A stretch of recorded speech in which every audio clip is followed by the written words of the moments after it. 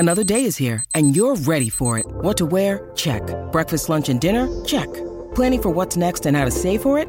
That's where Bank of America can help. For your financial to-dos, Bank of America has experts ready to help get you closer to your goals. Get started at one of our local financial centers or 24/7 in our mobile banking app. Find a location near you at bankofamerica.com/talktous. What would you like the power to do? Mobile banking requires downloading the app and is only available for select devices. Message and data rates may apply. Bank of America N.A., member FDIC. When you need mealtime inspiration, it's worth shopping Kroger, where you'll find over 30,000 mouth-watering choices that excite your inner foodie. And no matter what tasty choice you make, you'll enjoy our everyday low prices, plus extra ways to save, like digital coupons worth over $600 each week. You can also save up to $1 off per gallon at the pump with fuel points. More savings and more inspiring flavors make shopping Kroger worth it every time. Kroger, fresh for everyone. Fuel restrictions apply. The only daily Premier League podcast. This is Football Social Daily.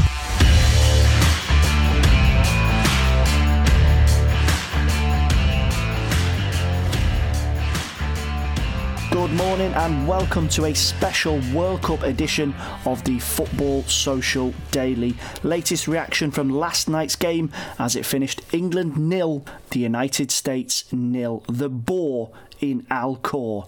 No goals, but a point apiece means England are on the brink of the last 16 as the United States are in charge of their own knockout stage destiny.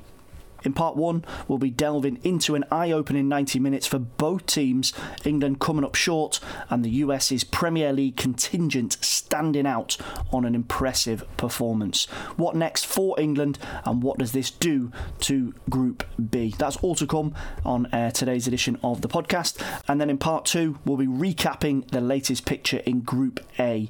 Qatar have set a new benchmark for hosts' early exits, but Senegal are back and they are pushing for the knockouts. What's going to go down in Group A? All of that to come later in the show. So let's get cracking. My name's Fergal Brennan, and on Saturday duty we have a Manchester United double act. From the Masterclass podcast we have Rob Blanchett. Rob, how are we doing? Hey Fergal, I'm good. How are you, mate? Very good. Not the most exciting of Friday nights that you've ever been involved in? Absolutely not. No, not at all. Someone that I imagine enjoys the quieter life on a Friday these days, Mr. Stretford Paddock himself, Jay Motti. Cup of tea and a few biscuits as you watched England last night, Jay? It doesn't get much quieter than that game last night, does it, to be honest with you? Hey, that was as quiet as it can be. It was a real biscuit dunker of a game for England last night. We're going to jump straight in and review it. Rob, we'll go to you first on this. England 0, USA 0, the second round of group stage matches in Group B. I'm just going to ask you the question that's been on my mind since I've woken up this morning.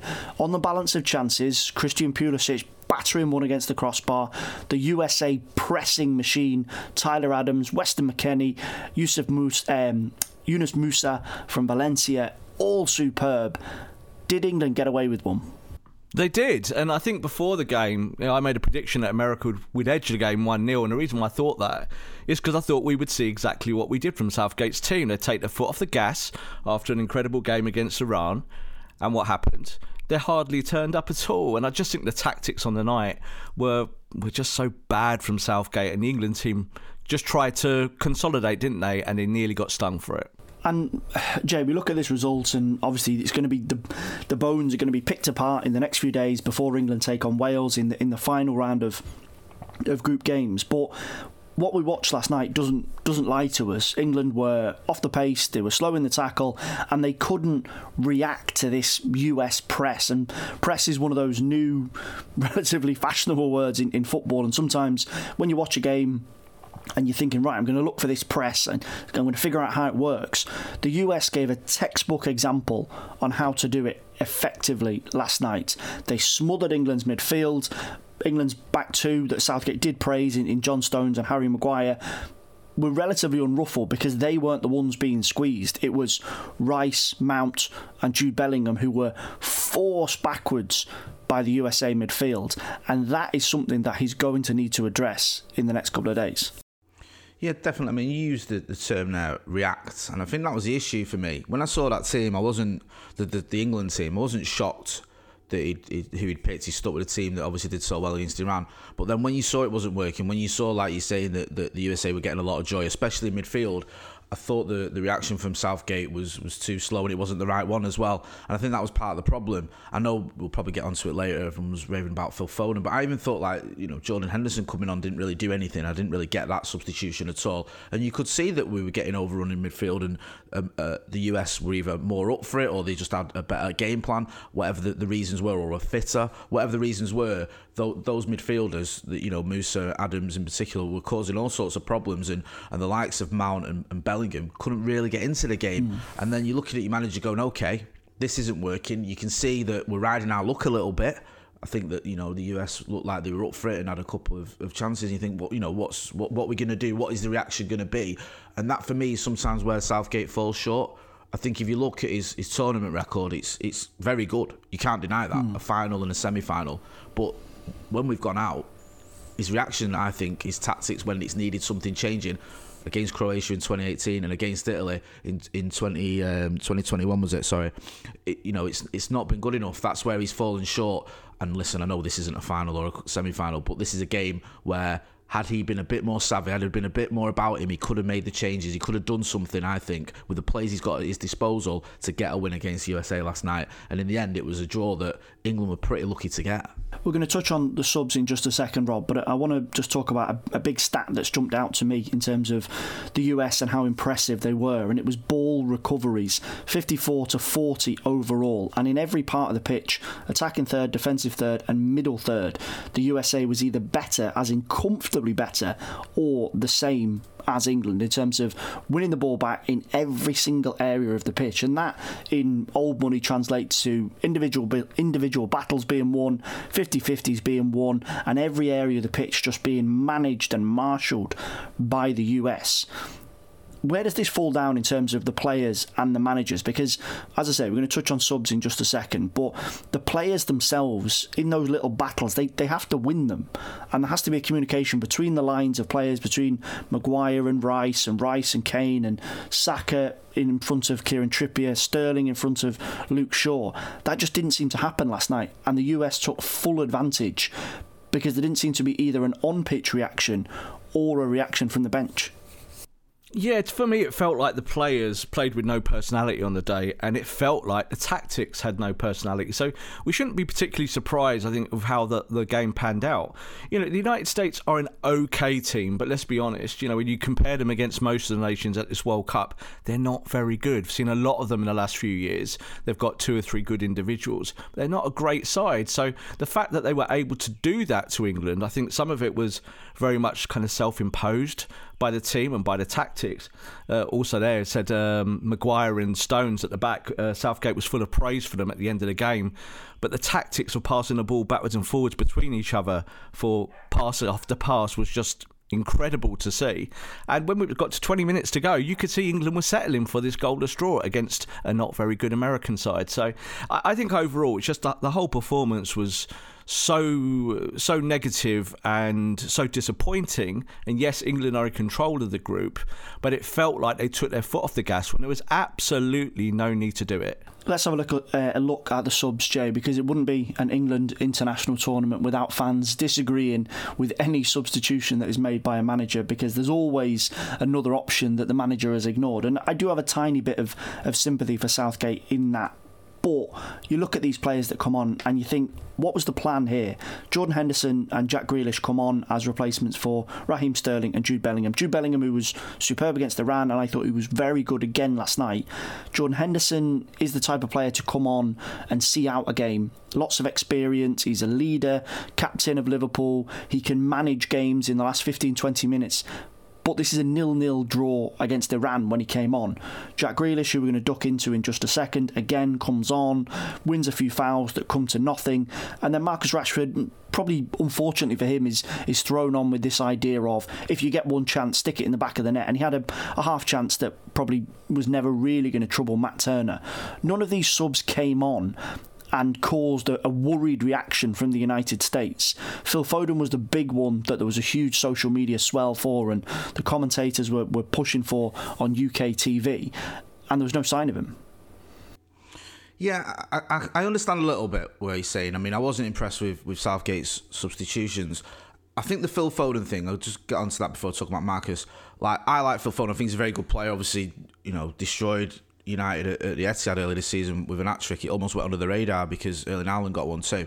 And he's done that a few times. He's caused us all sorts of problems. And he's a very, very talented player and arguably, he's one of the best players in the world. But his record for England's okay. It's not like he's shone for England. I think you need a little bit of perspective there. I think he's played about 19 games I think something like 23 games or something for England. He's not scored for quite a while. I think it was Iceland a few years ago, a couple of years ago, sorry. And he's had quite a few chances since then when he hasn't really happened for him on the international stage. So I'm not quite sure it's this, Phil Foden would have solved all our problems. The narrative is completely accurate. The frustrating thing for me was, I know Marcus sort of played on the right when he came on the other day, or was on the right hand side when he got his goal, and he got his goal quite early. But last night you saw it, when he was on the right, but when he went over to the left, he had that shot. And he's much better for me on the left. He just is. And he's got that sort of understanding with Luke Shaw as well. And I think that to put him on the right and Grealish on the left, it just didn't do a lot. It didn't do enough. And I just thought that was a little bit confusing. And the Jordan Henderson one, I just thought was a nothing substitution. I don't think that does anything for you at all. Like you say, if you're 1-0 up or whatever, and you're holding on to a game where you need a bit of experience and someone who's going to, shout at his teammates and put his foot on the ball, then yeah, Jordan Henderson's probably your man. But and I'm guessing that, England were trying to win the game, then that makes no sense to me, really. So I just found the substitutions a little bit confusing. Yes, I kind of understand the sort of the idea that people do get overexcited about whoever's not come on. That's the answer. That's the one you should have done when the results don't go your way. But even in at the time, I was a little bit like, I'm not sure this is the right one for me. I don't really get this. So I think Gareth Southgate's got to, like I said earlier, just think a little bit differently sometimes. It's just, he doesn't seem to have the answers when things aren't going our way in some of the bigger games. Yeah, Jay, you're absolutely right about Phil Foden. You were testing my ability to search for that super quick. 19 caps and 2 goals, and the 2 goals coming against Iceland way back in 2020. I'm not saying he's not a good player, because he is. And I'm not saying that, But there's a gap there. Yeah, but it's this. My point is this idea that he's our saviour. Yeah. It's a little bit sort of narrow-minded for me. But I think as well, like when you look at this, you look at that stat for Foden. Does that say what we think about Phil Foden, or does that say what we think about Gareth Southgate? So, I think England are literally the only major nation that wouldn't be starting a player like Phil Foden and maybe a right back like Trent Alexander-Arnold. So yeah, they've got their failings in terms of being youngsters who are still developing their game. But my God, they're stone cold winners. They've won all the trophies over the last few years. And yet it looks like that this manager doesn't rate them, doesn't want them, or they're just going to come off the bench now and then. Phil Foden should be starting. There's no doubt about it. He's a top player, a world-class player. If Spain can start Gavi and those youngsters and go that route, why can't England start someone like Foden, who's older, more experienced, and won tons of trophies? Yeah, I definitely would have started him. I definitely agree on that front. Even the Trent one, you mentioned that. Even taking a gamble, I mean, it might sound a bit of a left field move bringing on Trent as a sub, but he can get balls into the box. He can create things. His assist record is ridiculous. Just, I don't know, something like that rather than just this sort of almost wasteful substitutions where you just think, what's that about? Well, speaking of saviours, Rob, my specialist subject, Jack Grealish, he was one of the changes that came on last night, and he is heralded by big sections of the England supporter base as the guy to unlock the door, to unsettle low blocks, to break past fullbacks and create chances. And the numbers just don't back it up, be that for England or be that for Manchester City. And just looking at his numbers for City this season, 1 goal and 0 assists. He hasn't assisted a goal for Manchester City since the start of the season. And people are going to say he doesn't play every game and etc, etc, etc. And you kind of stretch that out a little bit to the things that he is meant to be good at and the things that he's meant to bring to a team. Progressive passes, dribbles, etc. Successful dribbles this season, he's only done more than 3 once, and that was against Wolves in September. So he's averaging about 2 successful dribbles a game, regardless of whether that's a start or whether that's an appearance off the bench. Now, this isn't necessarily a rant against Jack Grealish himself. It's this... I thought England had moved past this mythology around certain players, and Gareth Southgate is very much a numbers guy. I play the players in front of me who are performing in my system. This idea of, just get it out to Grealish, he'll win a free kick, throw a cross into the mixer, and Harry Maguire will score. That's way too much of a percentages game for international football. As you touched on there with Spain and Gavi and France and Mbappe and some of these teams that have these incredible players. They're not bringing on somebody to not even to take the free kick. This isn't David Beckham or Trent Alexander-Arnold that's going to get fouled and then put in the free kick to set up the goal. This is just the potential of getting fouled for the potential of winning a free kick for the potential of a goal. Well, let's be honest about Jack Grealish. He is the best player in the absolute world at getting fouls. That's what he is, isn't it? I'll dribble until someone knocks me over, I'll fly over, I'll roll over, I'll get my free kick, and I'll get that famous stat of being the most fouled player in the Premier League. But I'm totally with you on it. Let's look at Jack Grealish. When he was at Aston Villa and performing incredibly well, he couldn't get anywhere near the England team, and people were like, why is this player not being played? Now you look at him at Manchester City, and let's be honest, at £100 million, I don't think we feel that's good value for what he's given City. He's got Haaland in front of him now at City and still can't get assists. So there's something wrong there, isn't there? So this is when we talk about the substitutes, we talk about Foden and the wider conversation about creativity. You're bringing on someone like Grealish in that moment where you're trying to maybe manage the game a little bit more. We're still looking for that goal. But there's nothing in those substitutions or bringing on Grealish that makes you think England want that goal. Is it? There's nothing there. Yeah. I know Jay just talked about Marcus there playing off the right. We all know at Manchester United that Marcus is not very good on the right. He said it himself when he was interviewed 2 or 3 weeks ago. He went, I don't really like coming off the right. It's not what I do well. So you saw that when he came on yesterday. It wasn't really there. But there's one more thing I want to kind of end on with it. Is that in the Premier League, two of the best partnerships going on the left and the right is Rashford and Shaw for Manchester United on the left, and on the right-hand side, Saka and White. Those are two of the most productive partnerships in English football. And we're not going to see it at this World Cup. It's not going to happen once, because this manager will not do it. He's far too conservative, and he does just play the numbers game.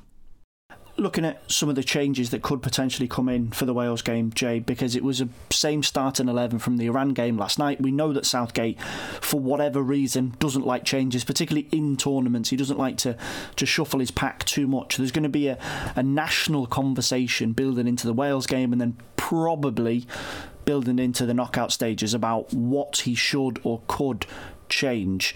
They can't take their foot off the gas against Wales. Last 16 is not assured necessarily, but something has to change if he wants to freshen up this team, because it didn't work last night, and you'd imagine that Wales will present a completely different challenge. They're not out by a long stretch. If they win and the USA-Iran result goes in their favour, they go through. Now they're going to be going hell for leather for this, and England still need a system and personnel to react to that. Yeah, you do, and you just wonder with Southgate, if he does make a change, I only think it'll be a minor one. I do. I don't think he's going to change 2 or 3 players. I think he might make one change. He might swap Sterling for Foden or Mount for, maybe brings in, I don't know, Phillips and pushes Bellingham further forward. I don't know. But I expect it to be a minor change with that. I think that the big sort of issue for me, and I don't want to sound like a broken record, but it's something that just keeps happening with Southgate tournaments, is if the game against Wales isn't going right, can he make the changes that are necessary? Because I actually think that England can win this game against Wales comfortably. I think Wales looked shot the other day. They did. They just looked like they'd completely ran out of steam. And the big players that they sort of relied upon were almost non-existent. Now, I know you can argue, with Gareth Bale, he just needs a free kick or anything can happen there. But they looked a bit all over the gaff. And I'd fancy England to beat Wales. But if things aren't going right, if things is a 0-0 or, Wales get a goal or whatever and you need to change it up, that's when Gareth Southgate, looking at Gareth Southgate and thinking, okay, have you got it in you now to start taking a risk? Have you got it in you to be a bit more than just this safe, beige type manager who just does things that, are so predictable they're almost insane? So yeah, I think that I don't expect him to ring in the changes. I think most of those players that started last night, the vast majority, will play against Wales. But I think there might be one change. Maybe someone like Mason Mount, who didn't really do a lot. And I mean, you can start putting the finger at anyone last night, to be honest with you. But maybe Mason Mount drops out for someone else, or it could be Sterling. But I'm a bit sceptical about that one, because obviously Sterling's one of his sort of main players and has been for both tournaments. Before we take a break, Rob, I want to get your perspective on the USA. I know we've got a lot of USA-based listeners that are going to be shouting and saying, why are we not talking more about the United States? Hands up, I was super impressed with them last night, particularly, as I mentioned at the top of the show, that midfield three. They gave a bit of a lesson to Rice, Bellingham and Mount in terms of how to play a well-coached midfield unit. They will be frustrated to not win this. I honestly think that the US, a couple of inches lower from Pulisic, that's a wonder goal from him. They had other chances that were a bit frustrating, and then that bizarre decision in the last second to play the free kick short instead of just lopping it into the box. 2 points on the board from them. We're going to touch on predictions in the second part, but everything looks that it's set up for them now. Tyler Adams said it after the game. Just go and beat Iran. Don't think too far ahead. Just go, face the next opponent, beat them, and get into the knockout stages. And based on what we saw last night, some of the big hitters who have underperformed so far this tournament won't be wanting to face them. No, they won't. And I think that there's undoubtedly that America with a better team on the day. There's no doubt about that. They wanted it more. They worked harder. With the ball at their feet, both on ball, off ball, they were the better side. But I think you've got to kind of look at the bigger story. And it's America, like 4 or 5 years ago, were a really bad team, and they're still in that progress of building something. And they've got individuals who are good. We talked there, Pulisic. You've got someone like Harrison on the bench, and all of their players do now play in major leagues across Europe. And of course, there's very few players plucked out of the MLS to represent them. But I think when you look at their opportunity to go through, I still think people forget that Iran are very much the second best team in this group. They are. I know they got hammered by England. I think Iran, though, are still rated 20th in the world. They're not a bad side. You know, they'd been on a run, I think, of 20 or 25 games unbeaten before England smashed them in the opener. I mean, it's going to be a very, very difficult game for the United States because they just lack that overall talent. Iran are a better team together, and I think if Iran put together their best performance, I think they'll comfortably win the match. Okay, Rob giving a little teaser into what his predictions after the break are going to be. We're going to grab a break here on the Football Social Daily. After the break, we're talking Group A. Qatar are out. The hosts are no longer pushing for a knockout space, but 3 teams in the group, Netherlands, Ecuador and Senegal, are all in the running. And we're also going to swing back to Group B and get the guys' tips for the last 16. Will it be a disaster for England? And can Gareth Bale do it once again for Wales? All that to come after the break. Football Social Daily. Subscribe to the podcast now so you never miss an episode.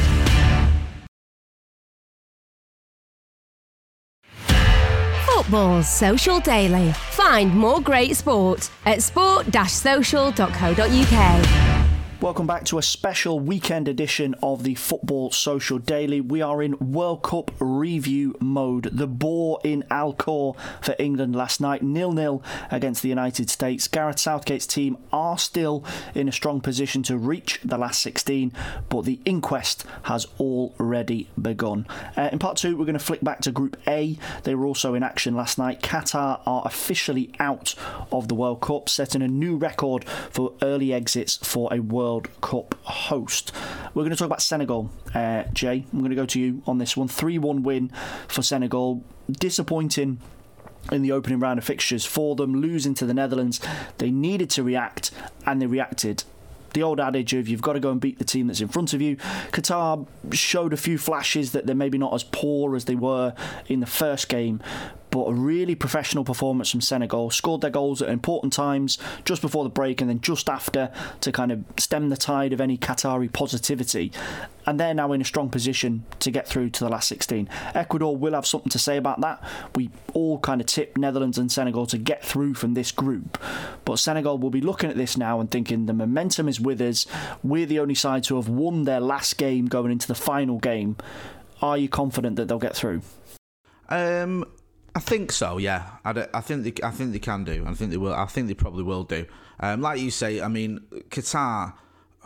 I don't want to be too hard on them, but for me, they're a poor team. They are, and I think there might have been a bit of a relief all round against Senegal that Qatar weren't completely useless, because it was like one of them where you're looking at it and go, this is just a bit embarrassing. I mean, Senegal just got that, like you say, got that goal before half-time, got a goal after half-time, and then when Qatar actually got a goal back, what was it, 5 minutes later, Senegal just ended any chance of Qatar getting back into the game and put it to bed with the third. So, yes, it's against a poor team, but they did a good job. And I think that from what I've seen of Senegal, they have got some good players. They can cause any team problems, and I think they'll be feeling pretty confident. They'll feel like, yeah, we can go into this last game, get a result, and go through. And I think the one thing that's just as a sort of an aside on this, it's just been a bit sort of deflating and sad to see the host nation doing so badly and not really being embraced by the fans and stuff. You've seen sort of half-empty stadiums, especially after the first half when they've played. And I've been to a couple of World Cups. It was over in South Africa where the whole country was up for it. The whole country sort of rallied around the team. And when South Africa went out, everyone in South Africa rallied around Ghana. And it was just a real sort of atmosphere there of, you love to see that, the host nation really embracing it. And the Qatari fans haven't really, or from what I gather anyway, seem to have done that. And it's not helped when your team is just so far behind the rivals, and Senegal showed that against them last night. We're going to move on to the other game in Group A last night. Netherlands won, Ecuador won. Rob, it wouldn't be like Manchester United to not stick their nose into every conversation, including a World Cup podcast, but I've got to talk to you about Cody Gakpo. 2 goals in the World Cup. The one against Ecuador last night was a stunner of a finish. Just taking a little break from the World Cup for a second, he's massively linked to United, potentially in January, and if not, next summer. He looks like a really exciting player, and a lot of fans might not have seen a huge amount of him at club level. The World Cup is still one of those options where you have a big window to go, here's a player that I want to see what he can do.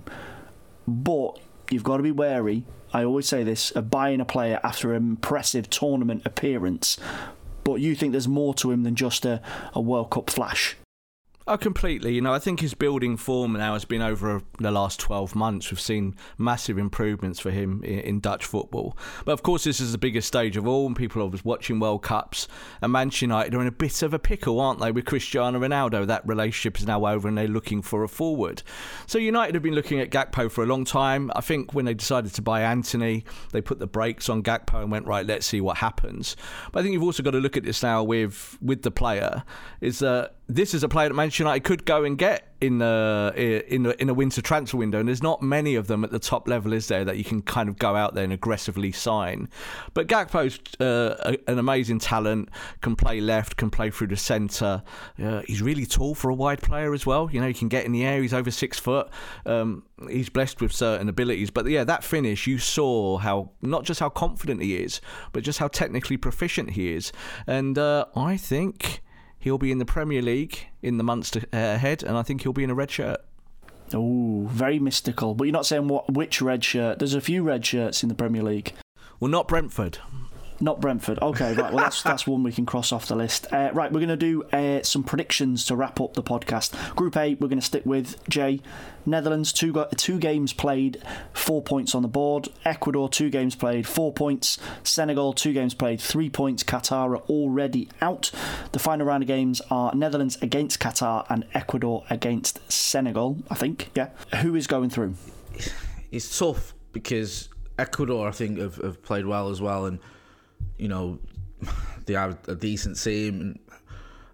Senegal didn't cover themselves in glory in that first game, but I'm just gonna go with Senegal. I'm just gonna shade that. I think Senegal and Holland will go through, or the Netherlands, will go through. Senegal top and Netherlands second? No, I'd probably have it the other way around. Okay. Rob, what's your prediction for Group A? I'm going to say Netherlands top, because there's absolutely no chance they won't smash Qatar, who are a completely awful team. And I'm going to say Ecuador. And I'm going to say Ecuador because I think if Enner Valencia is fit, because that's the question with him, he is carrying injuries, he seems to get kicked all over the football pitch. He just seems to have a knack for this, doesn't he? So I think Senegal are the better side. They're better than Ecuador, and obviously champions of Africa, but I think when you take out the Mane factor, then you take out a lot of their firepower. So I think Ecuador might sneak it 1-0 and get that second spot. Okay, right, we're going to move back to Group B. Jay, go on. No, do you know what? No, Fergal, come on. Oh, me? Oh, sorry. Okay. Me and Rob have stuck our nose out. We've made our case. Go on. You don't get off. Do you know what? I'm going to agree with Jay. Netherlands. I can see Netherlands just sweeping past Qatar, and I see what you mean, Rob, with Enner Valencia. And there's nothing like an informed, random striker to propel a team into the knockouts. But I think Senegal have had the wake up that they needed from that opening game against Qatar. And it might not be pretty against Ecuador. There's a huge focus on whether Valencia will be fit or not. He got taken off against the Netherlands, and I think Senegal, even a Mane-less Senegal, will probably just have a little bit too much. So yeah, I'm going to go Netherlands top, Senegal second, Ecuador third, and Qatar, unfortunately, dead last. Okay. That's the kiss of death then for exactly, Senegal. Yeah. Apologies to the nation of Senegal if you get knocked out. I do apologise. Right, B. Jay. Final round of games.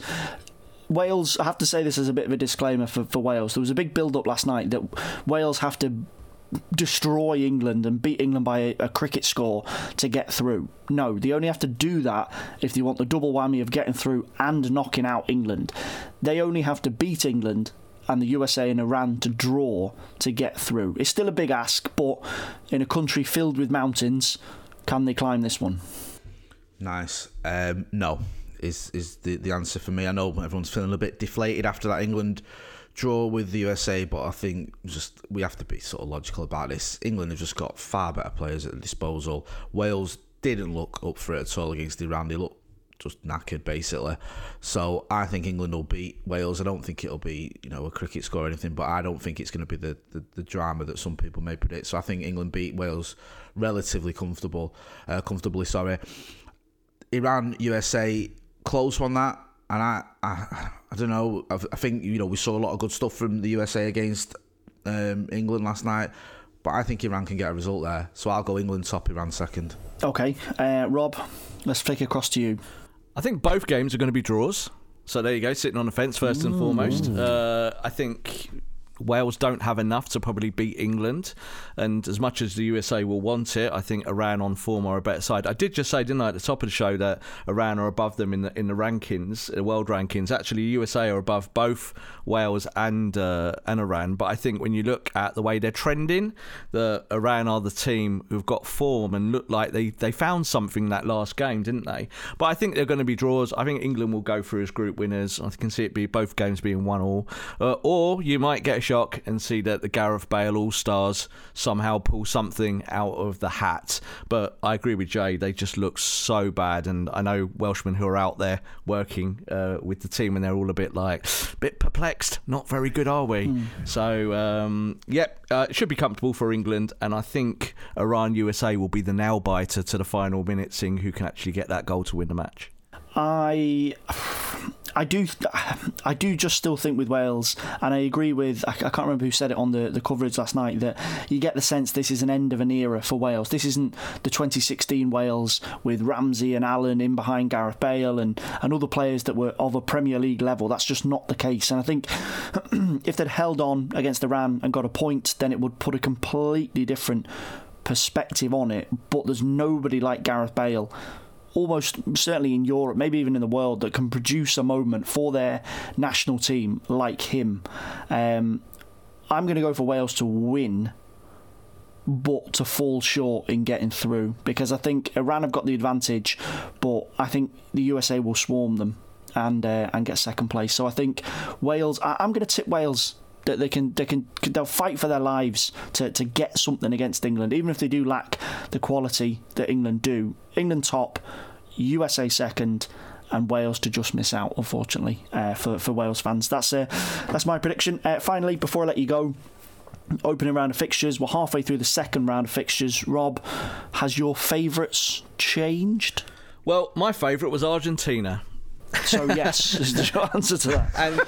And you know what? I still think Argentina are going to win the World Cup. I'm going to stick with it.